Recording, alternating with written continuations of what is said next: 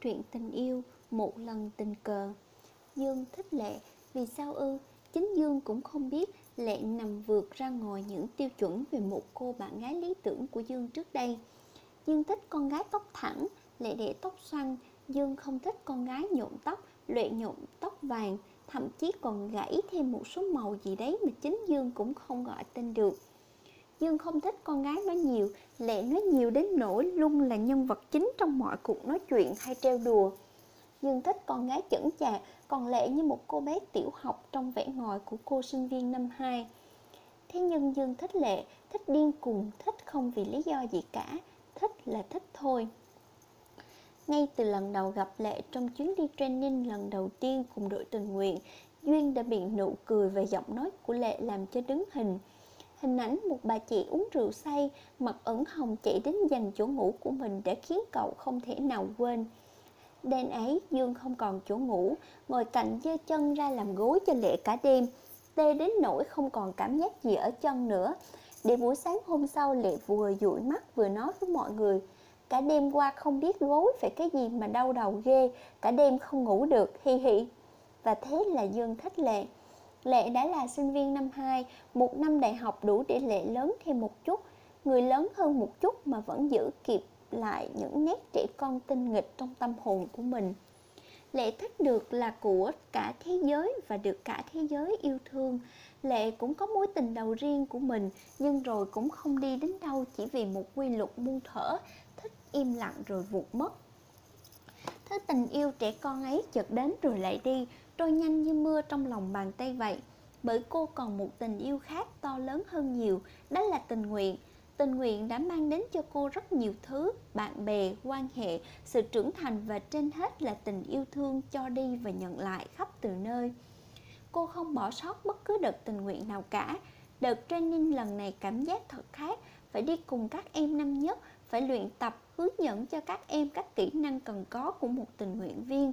Nhưng rồi bản tính trẻ con vẫn trỗi dậy, Lệ uống rượu ca hát với mọi người đến tận khuya rồi ngủ lúc nào không hay, chỉ nhớ hình như có người đã cho mình tựa đầu ngủ cả đêm.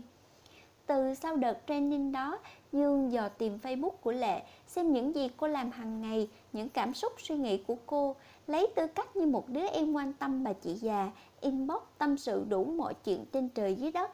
Dương cũng hiểu thêm nhiều thứ về Lệ, về những cảm xúc thật trong tâm hồn của cô, là những điều suy nghĩ khi Dương không thể tưởng tượng được lại là một con người trong lúc nào cũng tươi cười như vậy. Và cứ thế mỗi ngày Dương lại càng thích Lệ nhiều hơn. Cậu phát hoảng khi nhận ra giờ đây mình lên mạng chỉ để ngắm những bức hình của em, xem hôm nay em đã làm được những gì, có gì vui, có gì buồn. Cứ lặng lẽ như vậy, Lệ đã trở thành cả thế giới của Dương ở trường đại học. Duy chỉ có điều Lệ lại là của cả thế giới. Lệ là một cô gái như vậy, vui vẻ, hòa đồng, không phân biệt nam nữ, luôn đối xử với mọi người như nhau, dễ khiến cho nhiều đứa con trai lầm tưởng là cô thích họ. Trái tim của Lệ luôn nghiêm khắc trong tình yêu, trong việc chọn bạn trai của mình. Lệ muốn đó phải là người thực sự hiểu mình, là chỗ dựa tin cậy của mỗi lúc yếu đuối. Nhưng từ khi gặp Dương, Lệ bỗng thay đổi rất nhiều, những thay đổi mà ngày trước dẫu có nằm mơ Lệ cũng không tưởng tượng ra nổi.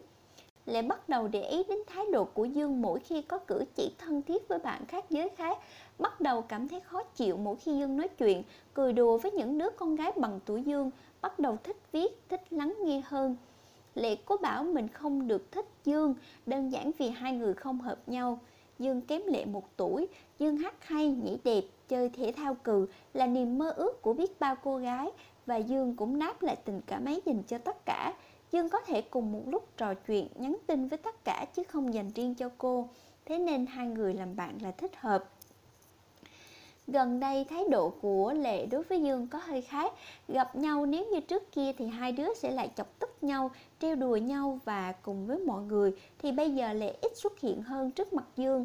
Hay mỗi lần gặp nhau Lệ lại cố ý tránh mặt Dương. Nói chuyện cùng với người khác, mỗi tối Lệ ít online Facebook hơn. Có khi có thì cũng chỉ trả lời một cách qua loa để khái bằng mấy câu nhạt nhẽo kiểu như: Lệ ổn, Dương không cần lo đâu, hay Dương ngủ sớm đi, Lệ còn phải học. Dương sợ điều này, chả lẽ cô ấy không thích mình đã làm gì sai? Lần đầu tiên Dương biết thế nào là thích một cô gái, thích thực sự, nên những cảm xúc này khiến cho cậu gần như không ngủ được mỗi đêm. Và cứ mỗi lần như vậy, hàng trăm câu hỏi lại lẫn quẩn trong đầu cậu. Mỗi lần khi đi về cùng nhau sau khi liên hoan cùng câu lạc bộ, dưới những vì sao đêm, Dương đã lấy hết can đảm để hỏi Lệ một câu: Dương có thể nắm tay Lệ được không? Lệ im lặng khoảng 1 giây, rồi lại nụ cười ấy, ánh mắt tinh nghịch ấy cùng với một câu nói đùa như mọi khi: Tay Lệ là để dành cho cả thế giới nắm rồi. Mà sao khiến cậu hụt hẫng đến vậy? Bao nhiêu điều tiếp sau câu hỏi ấy cậu định nói, cả bức tranh mất cả tháng trời vẽ chân dung cô Dương giấu trong ba lô định tặng cô, và nói rằng Dương chỉ đang vẽ trái tim mình thôi, cậu đều im bặt. Thay vào đó là một câu đáp trả: Đồ ngốc, người ta chỉ đùa thôi, tay của tôi cũng có cả thế giới muốn nắm rồi. Nhưng Lệ biết không, cả thế giới của tôi chính là em đấy, chỉ có duy nhất mình em thôi. Đêm hôm ấy Dương đã về cùng Lệ. Cô chỉ ước con đường nó cứ dài vô tận. Dương hỏi Lệ một câu rất bâng quơ, rằng có thể nắm tay cô đi tiếp không? Nhưng sao Lệ cứ thấy nó giống như một lời tỏ tình. Không, Lệ đã nghĩ quá nhiều rồi. Dương không thể thích Lệ. Lệ quá bình thường so với những người khác, mà cứ cho là thích thật thì đó cũng chỉ là bởi sự trẻ con của Dương thôi. Chỉ một thời gian sau sẽ lại có người con gái khác làm Dương có những cảm xúc như thế. Nhưng hình như cô cũng thích Dương mất rồi. Cô đã cố trấn tĩnh lại bản thân, dành thời gian cho bạn bè, cho việc học, cố tránh xa Dương, nhưng không hiểu do cô cố tình làm thế, hay trước mặt Dương cô bỗng không còn tự nhiên được nữa, không còn được điều khiển chính nhịp tim của cô. Mơ hồ, có lẽ đó là từ ngữ chính xác nhất để miêu tả bản thân Lệ lúc này. Dương không gặp cũng như nhắn tin cho Lệ đã 1 tuần nay, bởi Dương cũng cần khoảng thời gian để biết tình cảm thực sự mình dành cho Lệ. Và Dương biết tình cảm đó là thật, cảm xúc đó là thật, chỉ có tình cảm Lệ dành cho Dương thì không phải. Bởi có lẽ Lệ đã ngầm từ chối cậu nên mới cố ý tránh mặt cậu. Chiến tình nguyện mùa đông năm nay diễn ra vào đúng dịp cuối năm.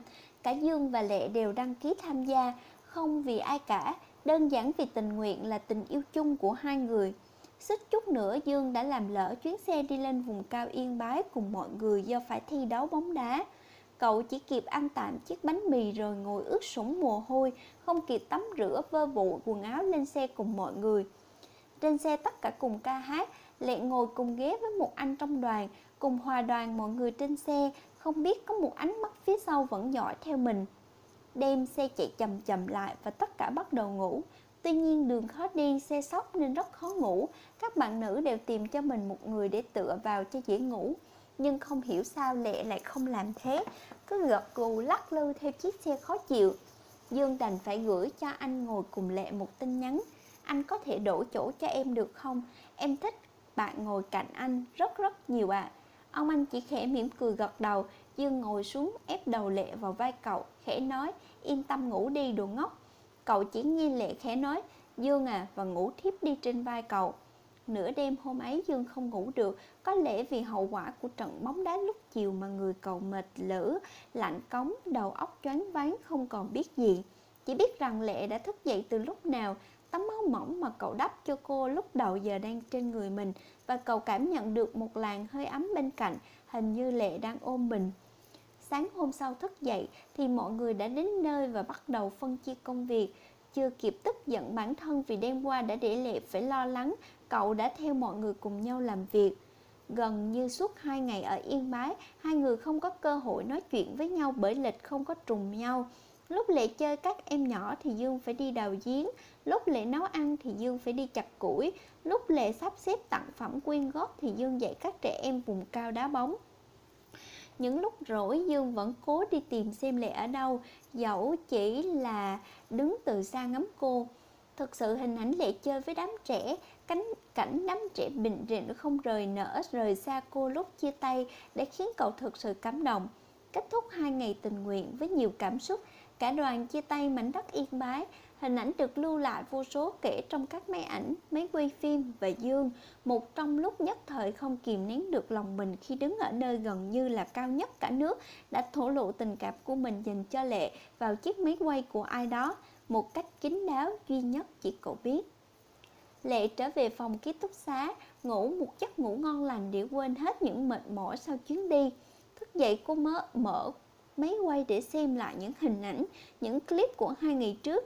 Bỗng Lệ thấy có một clip lạ quay lại cảnh rừng núi, định xóa đi nhưng rồi vì một lý do gì đó, Lệ ấn vào xem thử. Sau một hồi chỉ toàn tiếng gió rít, đến khi định tắt đi thì một giọng nói quen thuộc vang lên.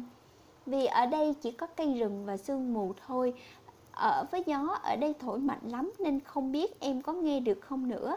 Anh chỉ muốn nói là Lệ à, anh thích em thật lòng, mãi mãi không đổi. Bất kể là em có thích anh hay không, anh vẫn sẽ thích một mình em, duy nhất một mình em. À, Lệ đóng máy quay lại, bần thần một lúc rồi khẽ mỉm cười, tựa như tia nắng ban mai trên vùng núi cao vậy, trong lành tinh khiết.